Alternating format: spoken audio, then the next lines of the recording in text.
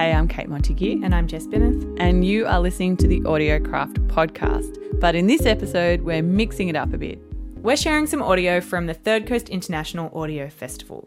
This session was recorded at their 2016 conference and it's called Make Them Care. Journalists Hannah Joffe-Walt and Nicole Hannah-Jones talk about how to get to the heart of a social issue using strong characters and good narrative structure. To just write a story that says, which is often how coverage of race and racial inequality is someone writes a story about some new study that comes out or some new report or interviews someone about their hard times. That to me is not compelling anymore. That is a given. We know it to be true and it's not illuminating anything and it's certainly not moving us to do anything about it. A matter of fact, often the reaction is, I know. And when you know it, and you think you know it, you're not gonna feel like we need to actually do something to rectify it because you have already accepted it as society that these disparities exist. So it's not enough to have an idea that you want to write about these things. You have to actually find, I'm sorry, I keep saying writing, I apologize, but you do write, right, to build a podcast. Report. It's not enough to come up with an idea that you want to cover these issues. You have to find a way to get in and tell a story that's going to surprise people about something that they already know, that's going to illuminate a particular issue or that this problem is not what I thought it was. And that's the only way I think that you're really going to be able to hook people on things that they don't know. When I decided to start writing about school segregation 3 years ago and I was trying to pitch, I would come to editors and they'd be like, of course schools are resegregating, we know that. And I'd be like, well, you don't really know the story though. And they'd say, we know it. So I'd tell them, tell me the story then. And then the room would get quiet because they actually don't know how it's happening. They just know that it is. And that's your entryway often, is that this thing exists, but most people have no idea how we got here. Right? And most people have no idea what are the actual ways that this inequality is being created by real people and that's being maintained by real people today, and that this isn't just some natural thing that is occurring. So when I decided I was going to do a big project on school segregation, I needed to figure out what is a way to get into the story where I can actually show how this happens. And I think whatever that social issue it is that you want to get into, you're going to have to find that really unique angle that's going to make people stop and think, wow, I didn't know that.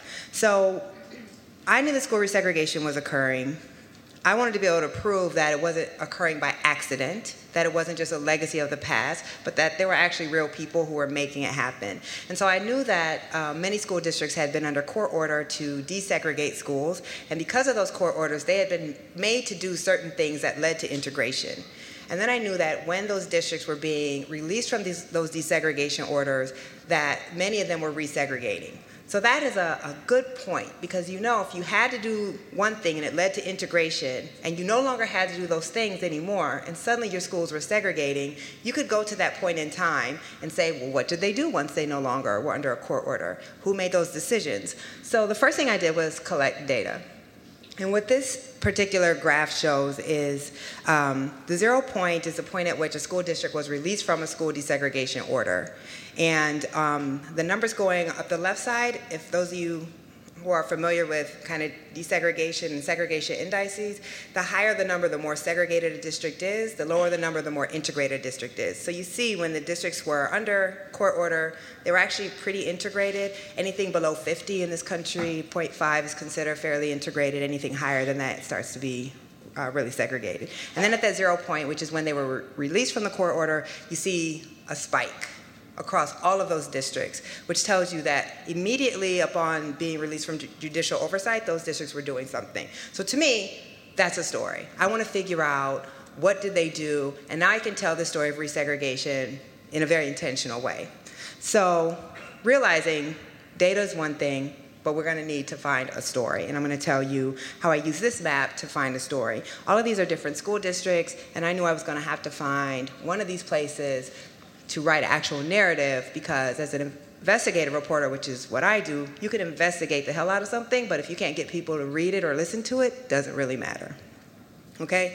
So this often, when I speak at narrative conferences or conferences like this, people don't necessarily want to hear this, but I think that storytelling is important, but reporting is equally important, or if not more so important. And why is that? because otherwise all you have is an anecdote. And I think anecdotes can help change things, but an anecdote alone is just somebody's story. And for me, I'm trying to do a much bigger lift than that. I'm trying to point out something that is systemic, that is not just this individual person's story, but that where there are much larger forces at hand that we need to be looking at. So my normal process is, once I've kind of decided, I think I know what the story is, I think this is the avenue that I'm going to pursue, I need to report the hell out of that before I'm ever even looking for any character or trying to figure out what the narrative is. My normal process is a little insane, but I'm trying to find out what data is available out there. What can I actually get that can show what it is that I think that I'm seeing, right? What's the worst place? And I don't think you should always tell the story from the worst place, because that can be kind of an easy trope. But I think you should know who's doing it worse. And a lot of times, if you're a regional or a local reporter, you're needing to tell that story from where you are, but you need to have a point of comparison. Then you need to find out what else has been done out there, because there's nothing worse than thinking you have this big scoop or interesting story that's already been done before. And then I do an intensive research, not just of what other journalists have done, but anything that I can find that's ever been written or broadcast on this particular subject. Because again, we're trying to tell a story that has not been told before about subjects that people have been telling stories about for a long time. If it's a deeply entrenched societal issue, that means it's been happening for a long time. Poverty, segregation, racial discrimination, gender inequality, these are all old stories. And so it's important to know what's been done so that you can find your own little angle that's going to stand out from what everyone else is doing. Once you figure that out, once you've done that reporting, then of course we all know the way that you draw people in is with the humanity, with finding the person or the place that people can really connect to.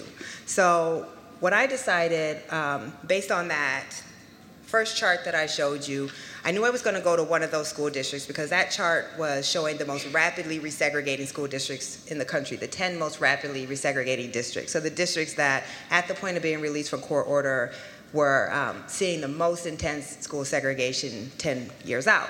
So then I had to figure out which one of those places should I go to, which one is going to have the most compelling story. And so I researched each one of the places and ultimately decided on Tuscaloosa, Alabama, for a variety of reasons. One, if you know history, you know Tuscaloosa is where George Wallace stands in the schoolhouse door to block the desegregation of the University of Alabama. So as a narrative device, that's a great place to tell a story of our backwards progress. Can you have backwards progress? Our backwards movement, I guess I would say.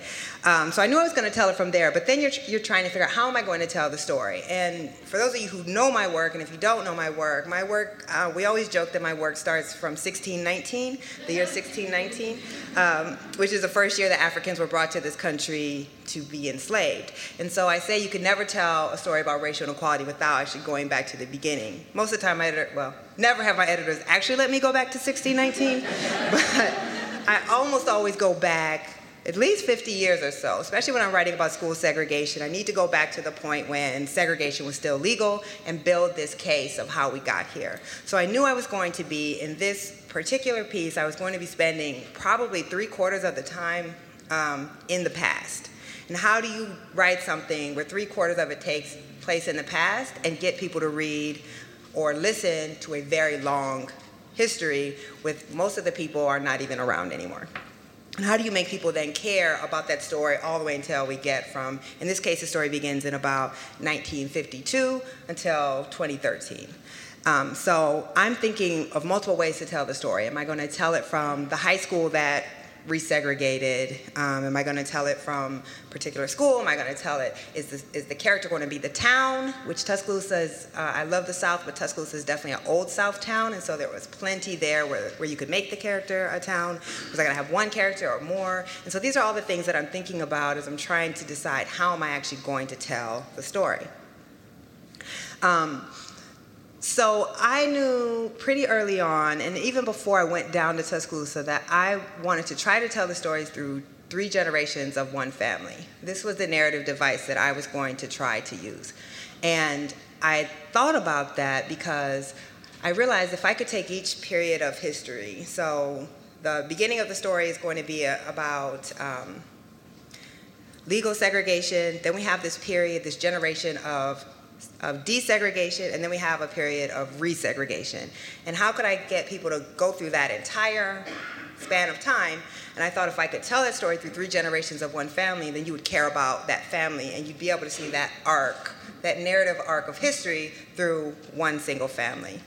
So I went down to Tuscaloosa, and I had no idea if I was actually going to meet, the right family to tell this story through. The one good thing about small southern towns is a lot of times, in New York, everyone seems like it's from somewhere else. But a lot of times in small southern towns, people don't move as often. So it's not so hard to find a student in high school who had a grandparent who also went to that same high school and who still lived in the same town. So I thought my odds would be good, but I didn't know. Then, of course, you actually need the characters to be compelling. Because you can be a hell of a storyteller, but people aren't really sharing and talking to you in a compelling way. It can be really hard to tell that story.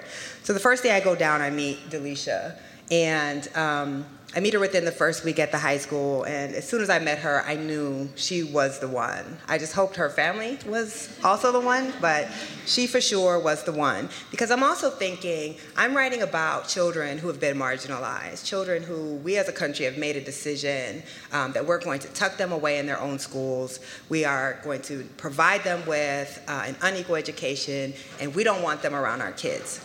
And I need to make those people care about this kid. So, and this is something I actually struggle with, is trying to find that perfect person to be representative, because I actually think if you are a C student who just is kind of bumbling your way through school, that you actually still deserve a good quality education too.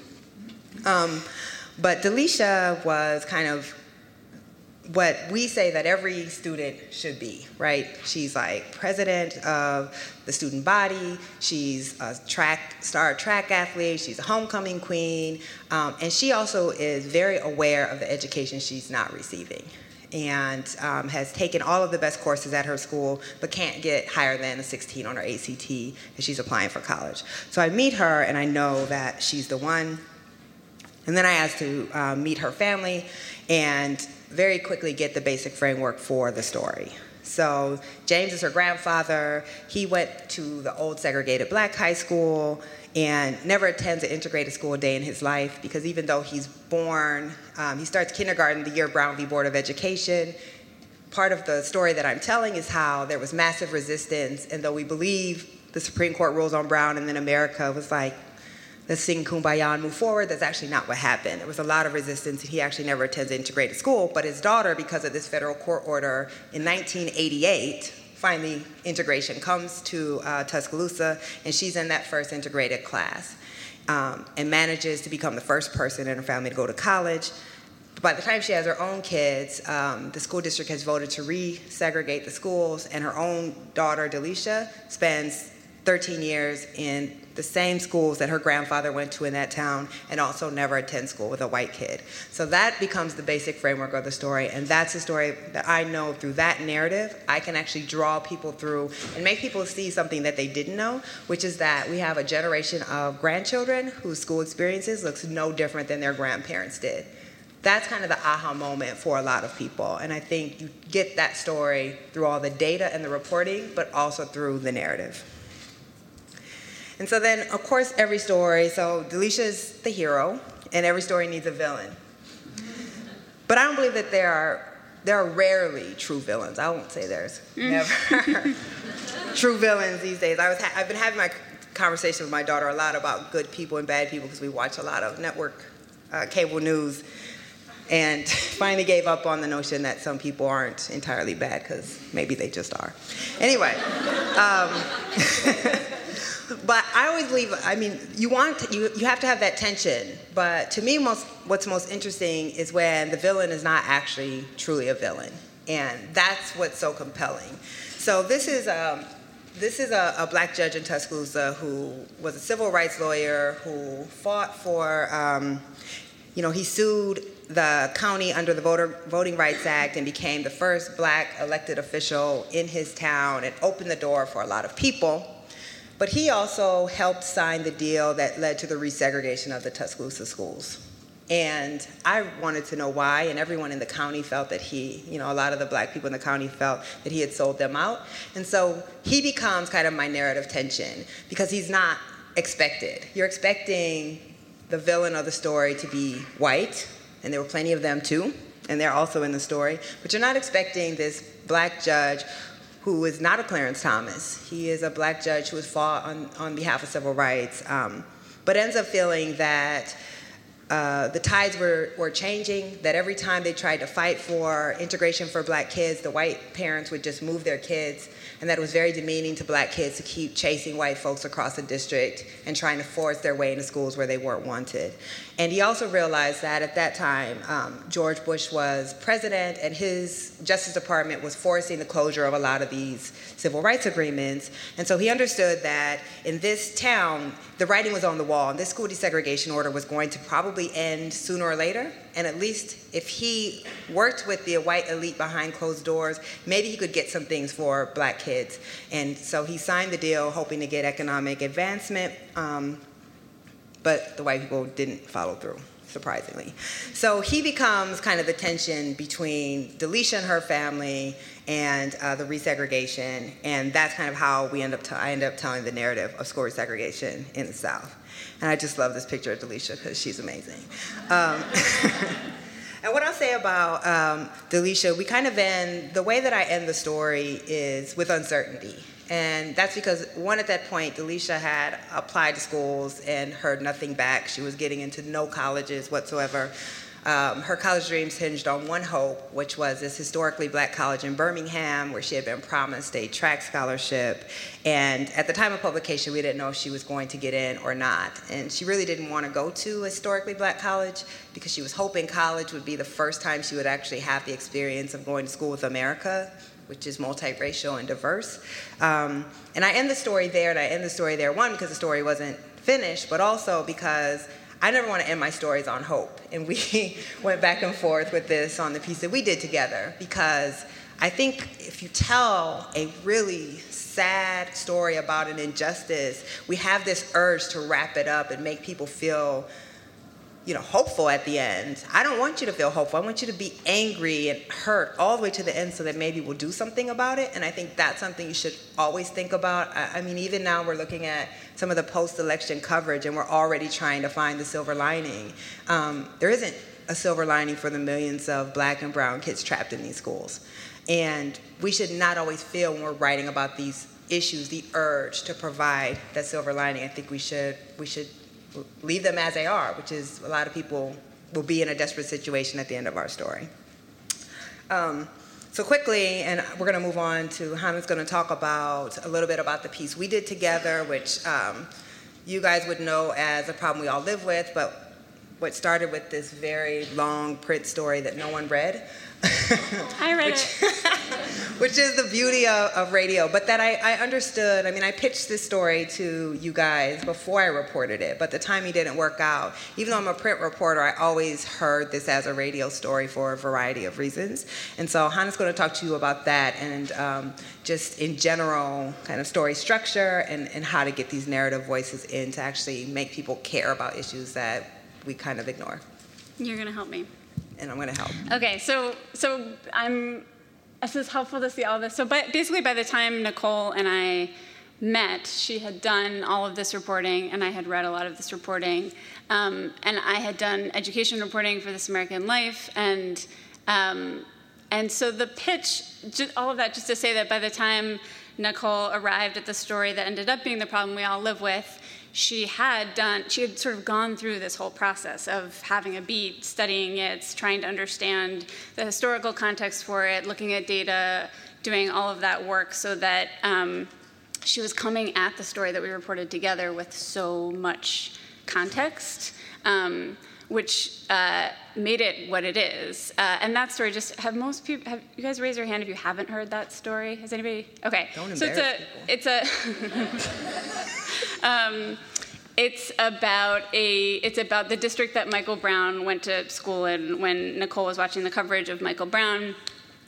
because she had done this previous reporting, was interested in the district and what the story of the district that he had just graduated from high school was, and found out that it was a segregated district that had had, over the previous few years, a lot of interesting stuff had happened where students from that, there had been involvement of courts in transferring students from his district into a majority white district nearby. And so that was a story that was pitched to us. She and I started working together and went back and interviewed some of the people that she had talked to already, including a mom and a daughter, Nidra and Maria. And I'm just going to play a little bit of them and then talk about, like in the same way that Nicole did with her previous reporting, you obviously want characters. So we're starting with who's the character, who's going to be the character, who's going to help us tell this story, and who's going to be our main person. And she had already talked with them. They were useful to sort of the arc of the story, in that the daughter, Maria, had experienced all the changes in the school, so we knew that we could tell it through her, and also they were compelling people. So here is a little clip of that. Nidra grew up in Normandy and works in human resources. Her daughter, Maria, is a star student. Still, Nidra found herself worrying about Maria's education all the time. Maria, to be honest with you, she wasn't having a problem. I was just going to say, she's an awesome child, okay? I love her. When you ask them questions, Nidra and Maria, their eyes fix on each other. I've got a daughter, and I kept wondering what magic parenting spell Nidra has cast to get her teenage daughter to like her so much. So that's just that's the very first time you hear from them. It's the thing that Nicole and I talked about right after we interviewed them, is that Nicole said exactly that. She said, like, what the hell? And you just notice it with them. Like, there's not that many moms of teenage daughters who talk in front of their teenage daughter about them like that, and then the daughter doesn't totally slap them down. And so we had just talked about that. So that's just a thing always in reporting. The first thing that you notice about a person, the thing that strikes you about a person, the thing that you go home and tell somebody at home about that person, put that in as soon as you can. It also is really helpful in radio that it's a thing that you hear later. So it's repeated later, and you feel like you've both been introduced to this person, and then you have a sense of intimacy with them because you know a thing about them. For instance, so there's another, I do this a lot with people who are just hard characters, who are not awesome tape. There's a second part of the problem we all live with about a district in Hartford, and the story starts with this lawyer who's a civil rights lawyer who's a very slow, deliberate talker, non-emotional, and I think Nicole and I interviewed him for like 3 hours, and then I went back to him for another hour. He was a hard guy to interview. And so this is how he's introduced. The person who got Hartford to go from screaming over that report to actually doing what it called for was a man named John Britton. John Britton is a civil rights lawyer. He brings the decorum of a courtroom to all matters. John Britton says, "Excuse my street language," to precede an entirely dignified statement. He can elevate simple things, like phone tag. Hello, Hannah. This is John Britton calling you back as you requested. I'll try you later on today. I believe you can hear his bow tie through the voicemail. It's Tuesday, the 14th of July. Bye-bye. Okay. Can I just say, like, I think this is one of the things you're so good at. It was amazing to work with her, because as a writer, I'm like, I would never have put that there. But it tells you so much in like a very limited amount of time. But it's also the beauty of radio, because you can actually hear how buttoned up he is after you've like introduced him that way. Right. And I totally stole exactly that from Nancy Updike, who does it like 7 times in this show that she did about private contractors in Iraq, and in lots of her reporting. But she'll often give you like a little detail about somebody. She has a line in that show that I always think about, where she says, she's like kind of quickly moving by this guy, and she's like, and Hank is kind of like wearing a polo shirt and should wear a little bit more sunblock, and he says blah, blah, blah, blah, blah. And I just always think of that, like he should wear a little more sunblock. Right. I just feel like I know that guy. Yeah.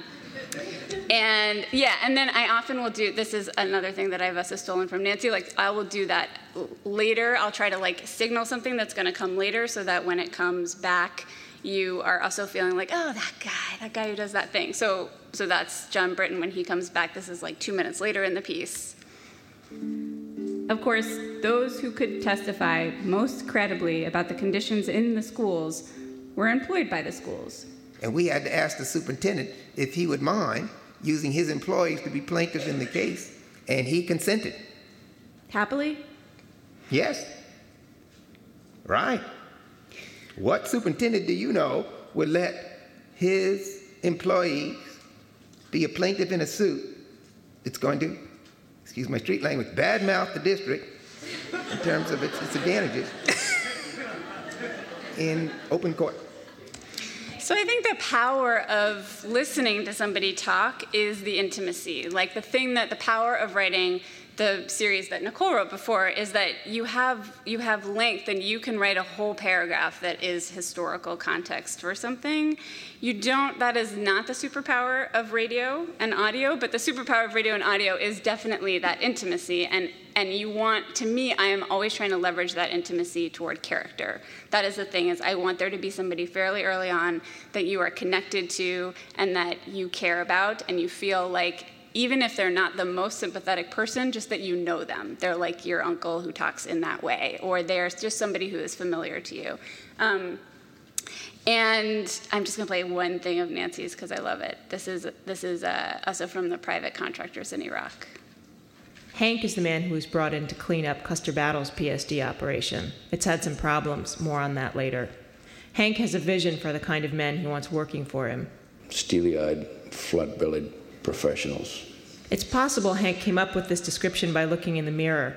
He's a 49-year-old man with small blue eyes, a former paratrooper and ranger, the son of a decorated soldier, married to the daughter of a soldier, father of 2 soldiers, one of whom was in Iraq and is now in Afghanistan on a mission he can't talk about. Hank is cryptic. He doesn't want me to use his last name. He won't even tell me what rank he achieved. I looked it up later, Lieutenant Colonel. He's done private security work overseas before. He won't give details, of course. But he will, and this is the thing about Hank, he will poke fun at it. Okay, so again, like, this is not also the most sympathetic person, right? Like, you're not like, oh, I love that guy, and he's like a victim of some horrible thing. He's an interesting person, and Nancy's interest in him and sort of commentary about him and the things that she is noticing about him, she's sharing with us right away so that we are seeing him through her eyes and also feeling like he's a person who we know. Is that supposed to tell me half, or that I'm supposed to talk now? Okay. So, yeah, I think we wanted to talk a little bit about building the structure for the problem we all live with. I feel like the thing, once you sort of have your character, you've identified a person, and you've figured out a way to present them that creates intimacy with that person, then you have a story that you want to like see something happen through their eyes. So in the case of Problem We All Live With, that was Maria and Nidra. We see the entire story through their experience. And even though we're kind of leaving them at different points, they're our guide through it. And I feel like with stories that are trying to kind of take on an issue and also do it with characters, you tend to have kind of one or the other. You have a story that does a really good job of meeting a person, getting to know a person, having an experience with a person, but they're never put in a context that helps you understand something bigger than their experience. Or there are the stories that sort of begin from a kind of macro issue level. So I'm going to write a story about police brutality, and it's going to look at data, and it's going to talk to various experts, and maybe I'm going to have some characters, but they're going to just be in there to be like, oh, this horrible thing happened to me as a quote, and I move on. And I think the thing that makes these kind of stories successful, at least on the radio, is that there is a marriage of those two things, that you are figuring out a way to take the character who you have made people connect to and has a story that you want to walk through with them, and the context that they exist in.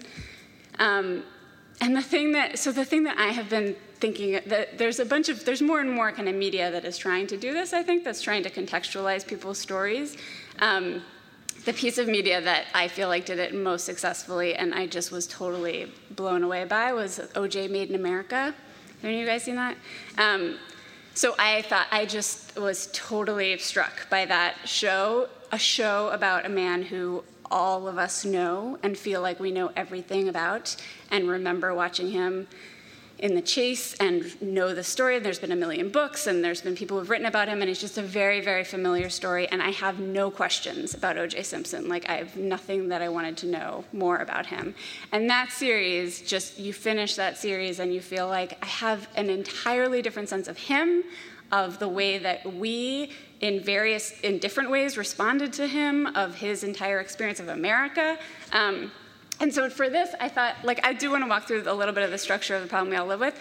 Before this week, coming here, I just tried to map out, like, the structure of the pilot episode of that, which I think you have, right? Yeah. So the pilot, I mean, the whole show is really amazing, but the pilot is amazing in terms of just the amount of stuff that it covers and the way that it meanders through his story. So really quickly, I think I'm gonna look here.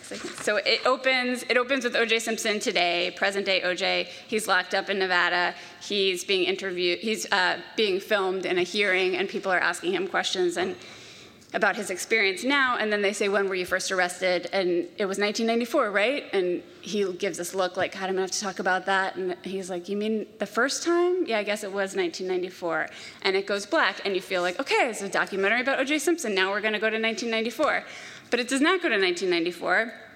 It goes to this whole section about USC, where he went to college and played college football.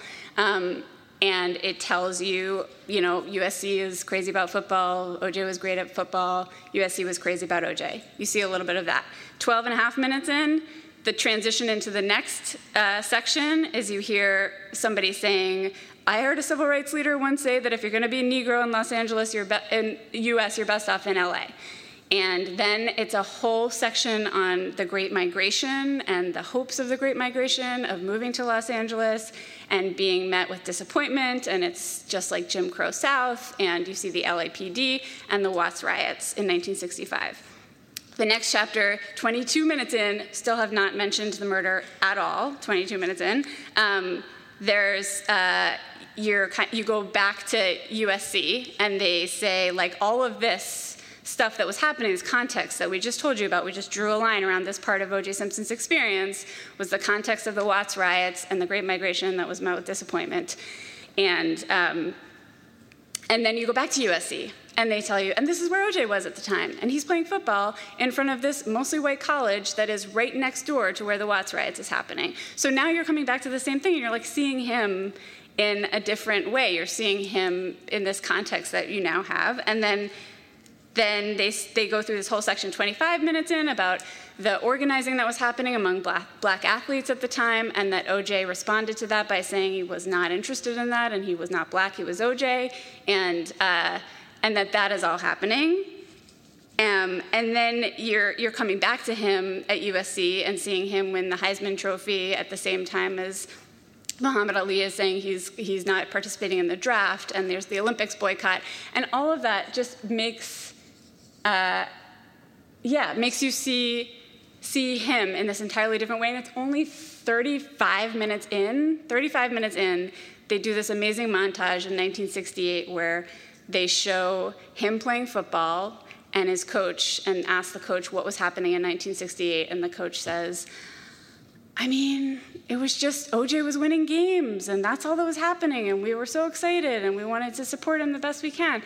And then it's sort of like a montage of everything else that is happening outside of there. This is all like so many years before the story that we all know about O.J. Simpson.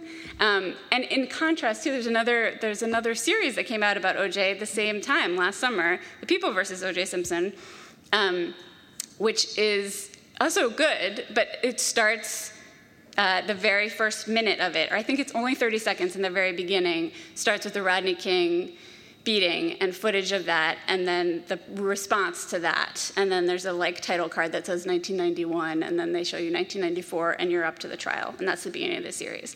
So it just makes an entirely different story, the fact that you have started way, way back in time, and it also goes even further back in time later. And you're seeing both his development of his racial identity over these years, and the response to him, the white America's response to him, in opposition to the civil rights movement that was taking place at the same time. How many of you guys said you saw that? Okay. So I think, the only thing I would add to that is this is probably one of the best examples I've ever seen of taking a story that everyone thinks they know and making it completely compelling and completely new, which is what anyone who's come in this room because of the topic is what we're trying to do. I was telling Hannah, when I heard there was this 8-hour documentary on OJ, I was like, are you effing kidding me? I hate OJ. I don't want to hear anything else about him. And what is there left to tell? And I binge watched 8 hours in one day.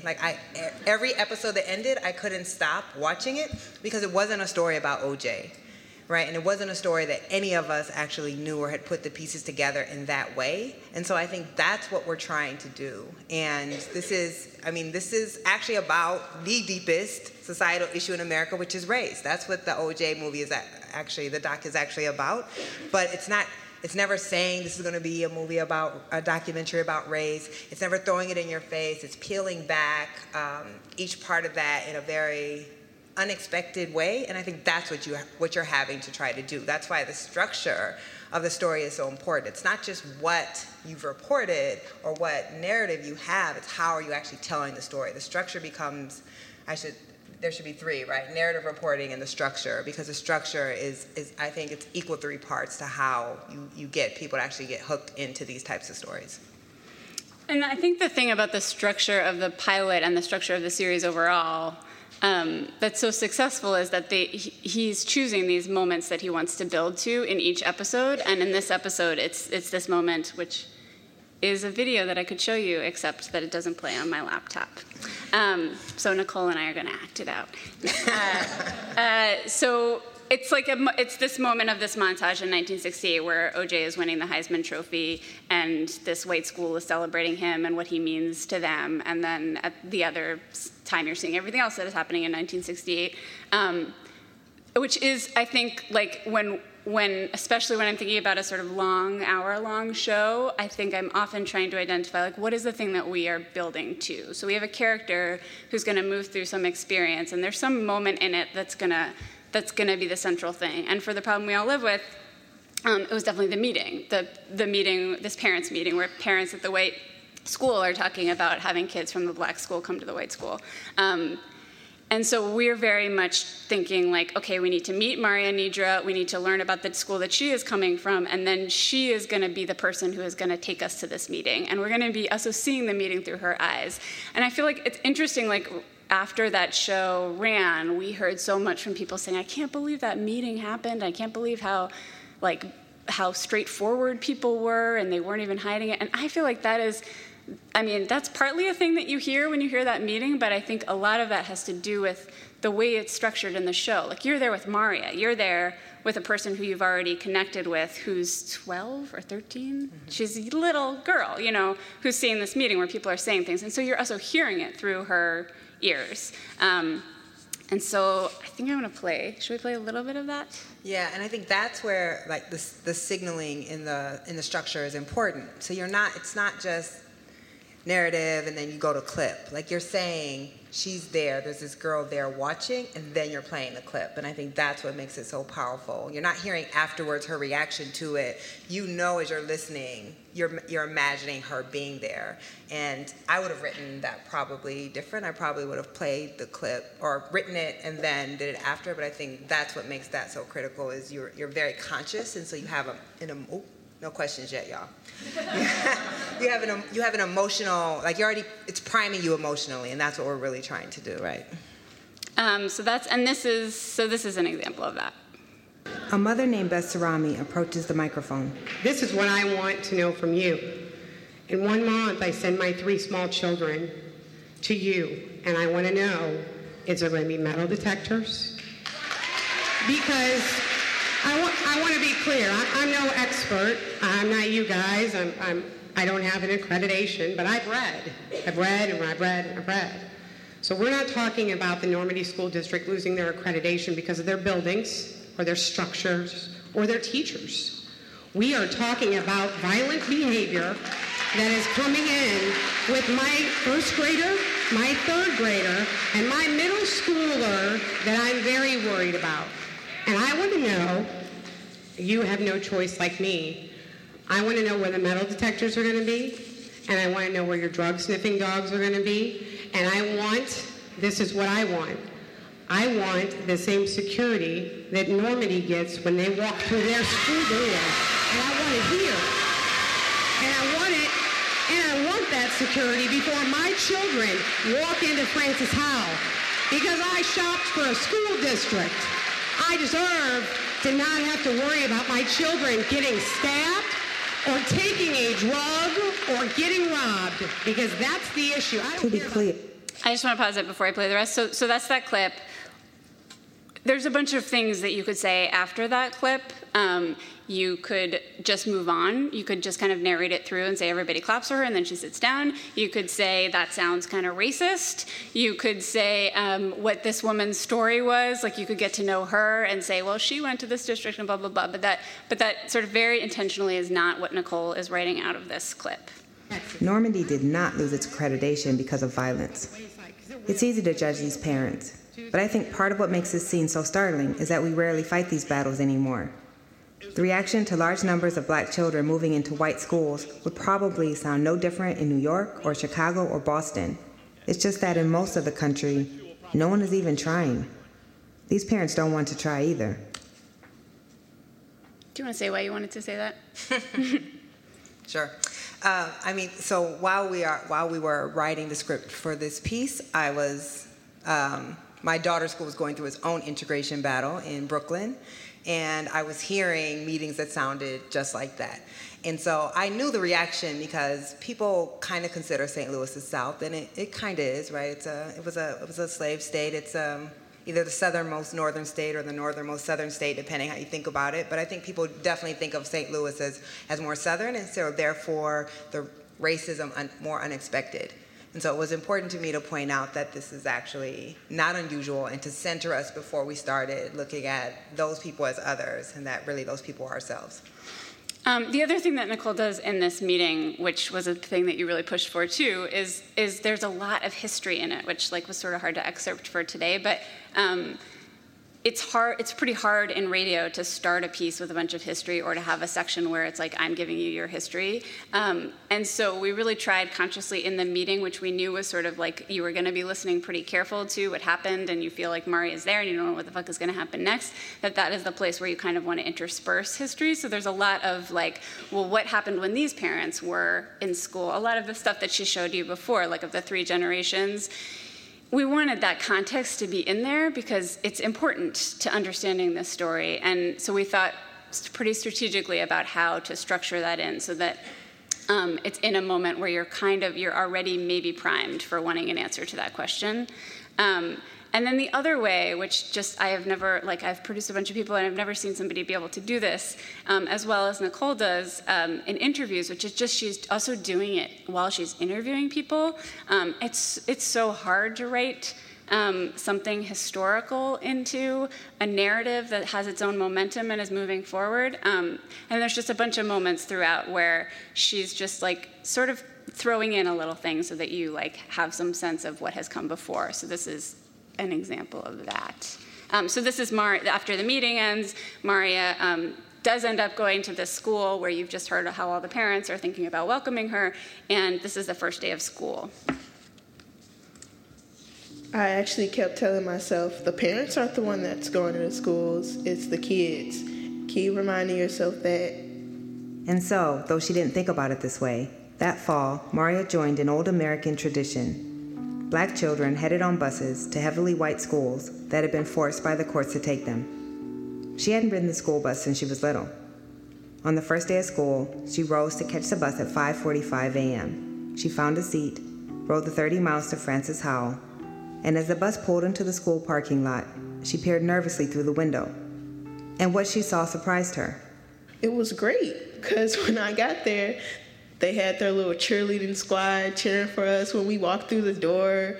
Welcome to Francis Howell, cheers like that. I'm not a cheerleader, so I don't know exactly what they're saying, but just cheering, doing high kicks and everything like that. It was great. I loved it. Francis Howell administrators would not talk to me, but best as I can tell, some teachers at the school were horrified by what happened at the parents' meeting. And they wanted to make sure the new students felt welcomed. Here's Nidra.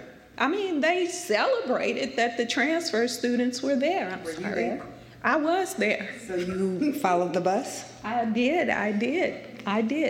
Can I just say that during desegregation, this is what parents did? They put their kids on the bus to go integrate the schools, and they followed behind because they needed to make sure their kids were okay? Yeah, just see how she was on the bus, Make sure she was okay. Yes. You must have just exhaled. I told myself, okay, it's all good. She's going to be okay. So I love that. I mean, I love that Nicole in tape is saying, like, it's a very small detail, too. It's not like the writing that came before the tape where she's saying, and so, like, generations before, which is, like, also important to say, but it has so much more resonance when it's, like, a very specific detail. And then the fact that it happens in tape, too, is lovely. How are we going? I'm sorry. Are we going until 5:15 or how much? Okay, cool. I guess the one other piece of tape I wanted to play is just this is a thing I've thought about in a bunch of stories, is like when you have a main character, because we tend to talk to people who are the sort of delicias, like the straight A student and the wonderful person and the like positive attitude and a good talker, and us as a teenager who knows how to talk to grown-ups and has parents who say that they can talk to you. You get a very particular kind of person, and anyway, one person is just this limited experience. And so with Maria is, although she like, I love in the tape, she's like doesn't speak cheer or whatever, she doesn't know what they're saying. She's like a cheerleader kid, like she is like this is a good experience. She really wanted it to be a good experience, and she kind of made it into a good experience for herself. So we also include this, we talk to other kids and we include them too. After a week, you was ready to go crazy because you're not used to nobody calling. Sorry, I should have said who this is. This is Rihanna. She's also from Normandy, from the same school district as Maria, and she also transferred at the same time. So she's describing the same period of time that Maria just described. After a week, you was ready to go crazy because you're not used to nobody calling you out your name, and you don't want to do it back because then what they heard about you is true. So you got to figure out, okay, how can I stand up for myself without proving to them that Normandy is ghetto? And like that was like the very hard part. What types of things would people say or do? Like my first week there, this girl, she tried me, like, how can I say this? She ain't know me and I ain't know her. And she was trying to fight me over nothing. Like, because she ain't like my presence, she wanted to fight me. And she called me a black, bitch, and a nigga who wasn't gonna know nothing, who was stupid and ghetto and trashy. So I'm like, I'm not gonna fight you, and then I get kicked out, and then you look like you're right. Was that the first time you've been called that word by a white person? Yeah. What did that feel like? I felt like somebody was stabbing me in my back. Like, it really hurted. Rihanna thought about leaving and going back to Normandy. Her mom told her she could if she wanted to. She thought about it again and again, but she could not get that girl who called her names out of her head. Because I feel like if I was to run away, if I was to come back, then she was winning. And I had to prove her wrong. Like, I proved her I'm not stupid, I'm very intelligent. And just because I went to Normandy, that doesn't define who I am either. Yeah, so I think there were like, at the time that we were there reporting, Normandy students had been sent back to Normandy, and then they had been challenged in court, and so they were then given a path again to go back to this white school district, Francis Howell. And at that point, a bunch of students didn't want to go back. And so in part, it's just always, you don't want to have one person have to carry the entire story of a whole bunch of very different kids who are having very different experiences. But also, I mean, it's a thing that then gets said, especially with school integration plans, is like, well, some of the families don't even want to go. Like, that was being written about as we were there. Some of the Normandy families don't even want to send their kids, and the numbers are very low. And that's a complicated story, you know, that they're complicated, and all these kids had totally different experiences and responded in different ways. And we did talk to kids who had decided, like, yeah, I don't want to go back. I want to make Normandy a better school, and I want to be a cheerleader for Normandy. And so I think just looking for ways to kind of shape, you know, especially when you have I mean, I would argue to try to do stories about the C students too, but especially when you are kind of winding up with a story that is about the sort of exceptional, excellent student, that you want to make sure to include the range by building a structure around your main student, and then at different moments having other people kind of weigh in on what that moment was. I mean, I think also structurally that's a thing to think about, is like you don't want like 3 parallel stories happening at the same time, but if you are bringing people in to talk about something that your main character has also experienced, it gives them kind of a reason to be there. And then the last thing is that we promised we were going to talk about print radio. Do you guys want to know about print radio collaborations, or are you all? Yeah? What do we have to say about that? We didn't prepare anything for that. I mean, I have thoughts about like producing people who write for print. Generally, the most common thing is just that people ask questions in really different ways when you're asking questions for print. So like in the first day when we were asking questions, you're asking a lot. You're saying, Nicole was saying a lot of like, so I know that then you guys got sent here, and then you got sent back, and how many kids was that again? You know, and I was like, you need to actually just ask the question like you don't know anything. Like you have to be a person who does not know anything, and you have to say, wait, what happened, and then what happened, and then what happened, so that the person in tape is telling you, well, then we got sent here, and it was crazy, and then we couldn't believe it, and which is a thing like you picked up very quickly. Other than that, I think it's. You know, the main differences of print and radio generally are like radio is really good for character, really good for plot, and not so great for content. And the content has to be kind of like built around the character and plot, which I think as a print person is hard to imagine when you are gathering tape. Is that true, that it's hard to imagine? Yeah, I mean, I think for me the most challenging thing was I'm like, I have all these stats and data, and I need to like prove my point with all of this reporting. And of course, Hannah's like, nobody's going to listen to that, and you can't put all those, you know, like you have one time with the ear to hear something, versus if I put a bunch of numbers in text, you can take your time, slowly read through it, go back if you don't understand things. Definitely, I mean, I'm a magazine writer, so I can write a sentence that has like 4 commas in it. And so the writing has to be much more simple, and I think that, you know, I had to learn about how to write in a much more simple fashion, have to repeat things where, you know, you say we need to say this again, we need to signal the same thing again and again. So there was like learning in that. I think for me it was the best of both worlds, because I got to do a print piece that had all of the kind of investigative, really data-heavy reporting, but I also felt like that wasn't being true. Like I couldn't tell the whole story that way. When you hear Maria talk, when you hear her interacting with her mom, when you hear that scene in the gym, that would be like a sentence with me saying it sounded like a mob in there. But that would not describe, you would not understand what that atmosphere is. But when you can hear it and you hear this like constant yelling and like how scary it sounds, like that's something that you can only do with audio. So I think for me it was like this perfect marriage, a chance to tell the stories both ways. And audio is, it's much more, and magazines less than newspaper. With newspapers, you know, it's like, one sentence quote, he said, one sentence quote, and that's all you get. In magazines, you can do much longer kind of extended quotes, but I think what I love most is people, you get to hear from the people and a lot less from the reporter. And they're always much more interesting when people get to tell their own stories. So I think that was good. The hardest thing, I think, for me as someone who doesn't do audio is interviewing. There's like 2 things. One, I felt very naked when people could hear my interview style. Really?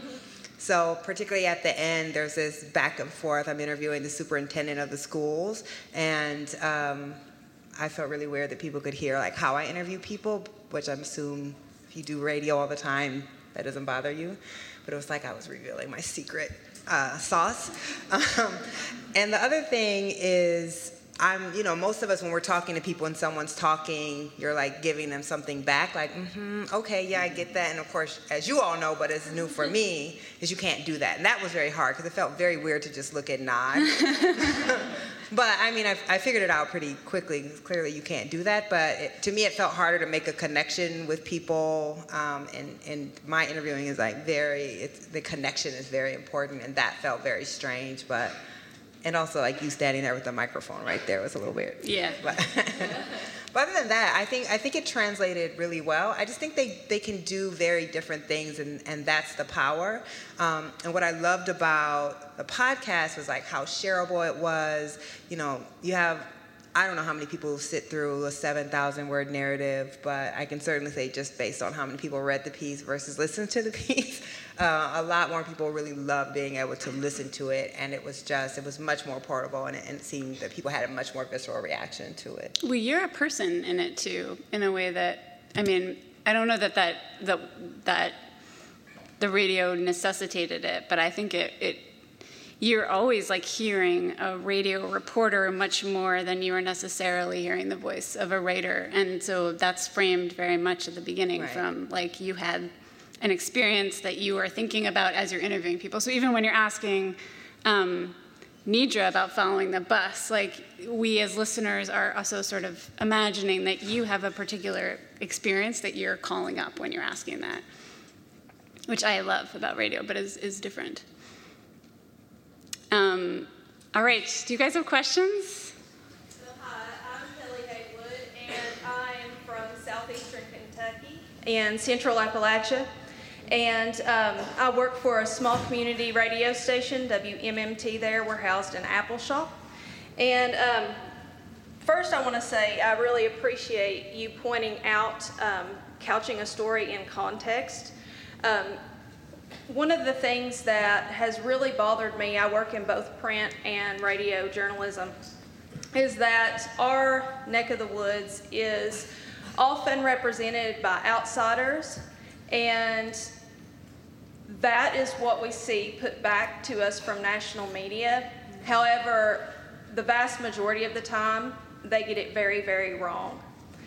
And we have had very few opportunities to tell our own story on a national level for whatever reason, whether it be our accent or I don't know. I don't know why, because I see other groups of folks getting those opportunities, and we don't seem to have them as often.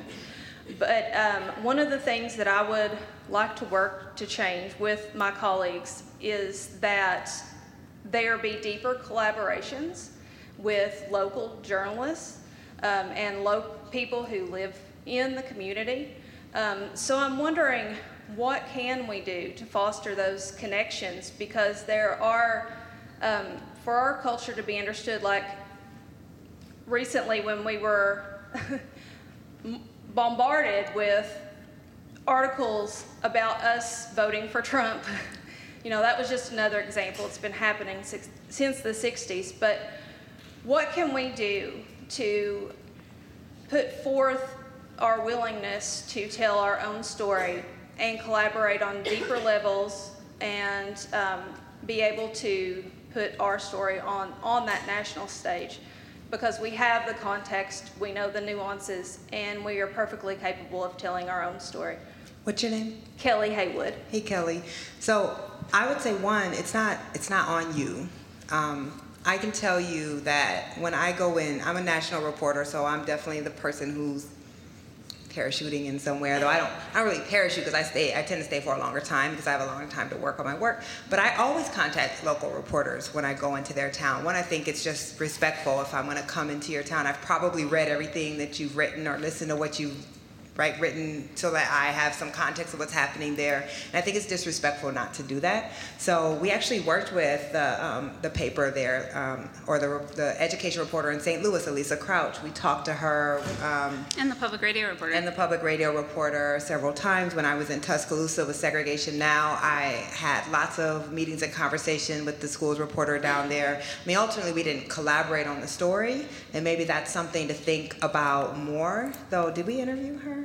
We interviewed Elisa. Yeah. She was on tape, right? Mm-hmm. Yeah, so we actually did in that piece, actually had an interview with the local reporter. But even if I'm not, like I would never come into a community and not reach out to the local reporter, and I don't think other people should do that either. I think that's a sign of respect, and like I said, clearly, you've probably watched or looked at that reporter's work to do your reporting, and so I think that you should do that. I don't think that's your job to reach out to us. I think national reporters coming in should definitely reach out. And to me, that's the only way I actually know. I mean, it's hard to get a feel of a place that you've never been to. It's hard to understand the nuance of a place, particularly if you're not spending. I mean, when I did segregation, I moved to Tuscaloosa for a month, and I probably spent 2 months together on the ground there. I had a better understanding of it than I would in 2 days, but I still don't really know it. So I think that that's critical. We definitely have reporters who reach out to us. We work with them quite a bit. But what happens is it's not a month that they stay. It's a couple of days, and they get a real surface level of a story and then report back to us a lot of misunderstanding that is embarrassing and often degrading to our people. Yeah, I mean, it's hard because sometimes all you have is 2 days, and I can't, I've been that reporter too. I hate being that reporter because I know I'm not going to get things right. And I think the only thing, again, like the onus is on the reporter. When I'm writing things, I try to read things back. So if I came down and talked to you, I would try to read some of the things that I've written back to you and say, does this sound right? Am I getting this right? But I think it's really hard. And I think particularly when we're covering rural communities, the South, Black communities, Latino communities, we're always getting it wrong because we don't really understand it. And that is why media diversity is important. And it's not that other people can't tell those stories, but we need to have some humility when we're telling those stories and realizing that it's really fraught and there's a lot of shit we're probably not going to get right unless we're really careful. And we have to be able to admit that. Like, I can say, I don't know this that well. Does this sound right? And I think a lot of reporters don't want to admit that. They want to think if I'm a good reporter, I get it. And we know that that's not true. So thank you. Sorry. No, that's cool. That's cool. I was just going to add one quick thing, which is just if you're also talking about pitching stories, like having your own stories, you be the narrator of your own stories.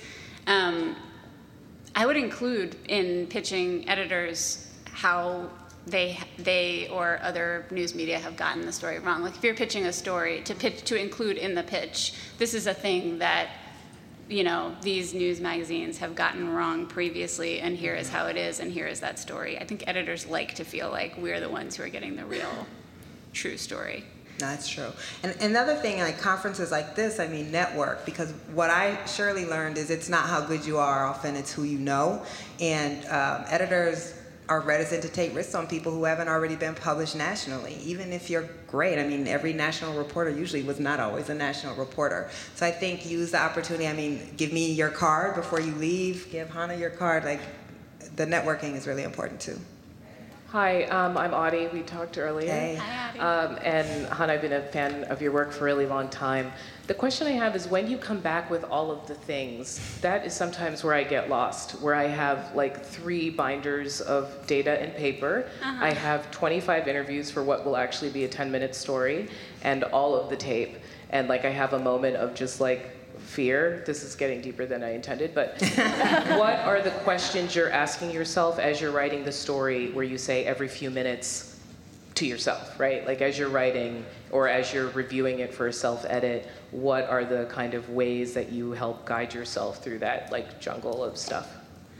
Are you asking me or Nicole, or both? You. Is this an equal opportunity question, or was it targeted?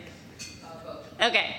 I mean, I think for a radio story, I would not get to the point of being back at my desk without having a sense of what I thought the structure of the story might be.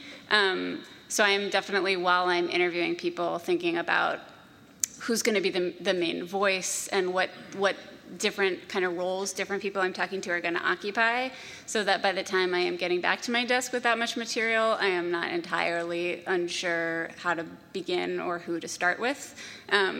And then I just go through like all the main interviews and pull the stuff that I like from various people. I often find when listening back to the tape that I hear a thing that I didn't hear quite as well in the beginning, or I hear details that I think will be organized in a way that makes sense to me when I'm listening back to it.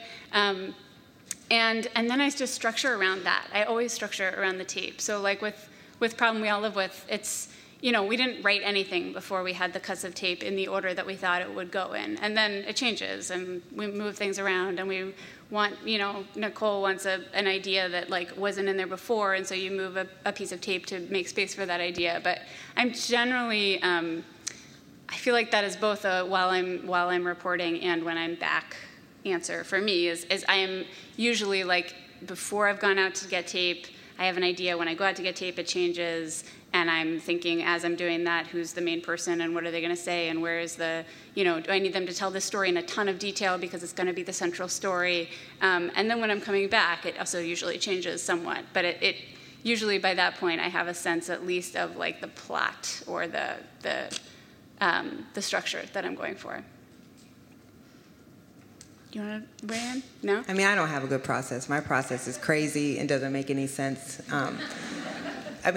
I report on things for like months, so I just have a massive amount of material that I'm going through, and it's kind of insane. I mean, I always have I have an idea of like what the narrative structure is. I usually have an idea of how I want to start and how I want to end, but structure is not. I'm terrible with structure, and thank God I have good editors who usually can fix my terrible structure. So I have no advice. Sorry. Get a good editor. Hey, David Lewis from WNYC. I wanted to ask you a question about the OJ thing that you did, because you took the care to map it out like that. But if there's a rule about story structure, what rule did that follow? What function did it serve to open that way? Why was it successful? Yeah, that's a good question. I'm still trying to figure that out. I think it's why I mapped it out that way. I mean, it is successful.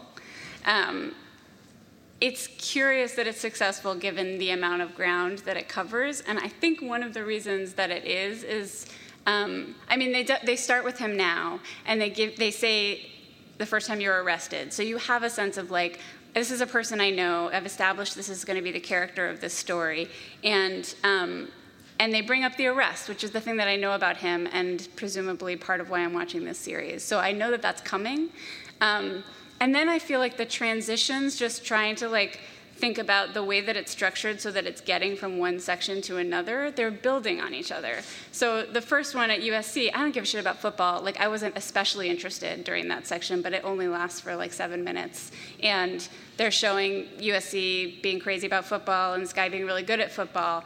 And then they leave it to do this whole kind of history of African Americans in Los Angeles, and when it comes back to it, it's building on the previous thing. So it's coming back to it, and now I'm seeing, like all of these white people in the crowd who are crazy for this black athlete, they're seeing him through this lens of everything else that is happening right outside of the stadium, which I now know. And then every single step of it is like that. It's like building on a previous thing. And I think they also use the familiarity of the story so that I feel like I know him, but because I'm being surprised all the time, that's also keeping me watching.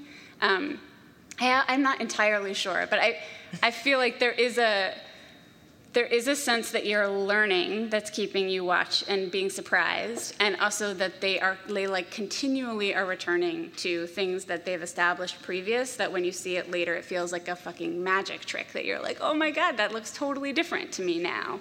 And I mean, as an audience member, I always like that as a thing I'm in for. Yeah, I just the two things I would add is I think there's a tension, and I think it's because you think it's going to be a story about him killing Nicole, and so you're like, wait, like there's that built-in tension, and you're not getting it. Yeah. Which is great. I mean, there's a point where I guess you can go too far, but since the narrative is so great, you go with it. And the other thing is, it's like a whiplash, right? It's like it's back and forth between these two thoughts, and so I don't know why it works, but it just does, which is why he's brilliant and we're just average. All right, huge thank you to Hannah and Nicole.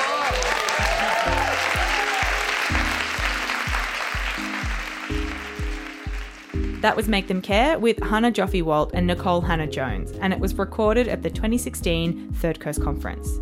And if you want to listen to more great sessions like this, subscribe to the Third Coast Pocket Conference podcast.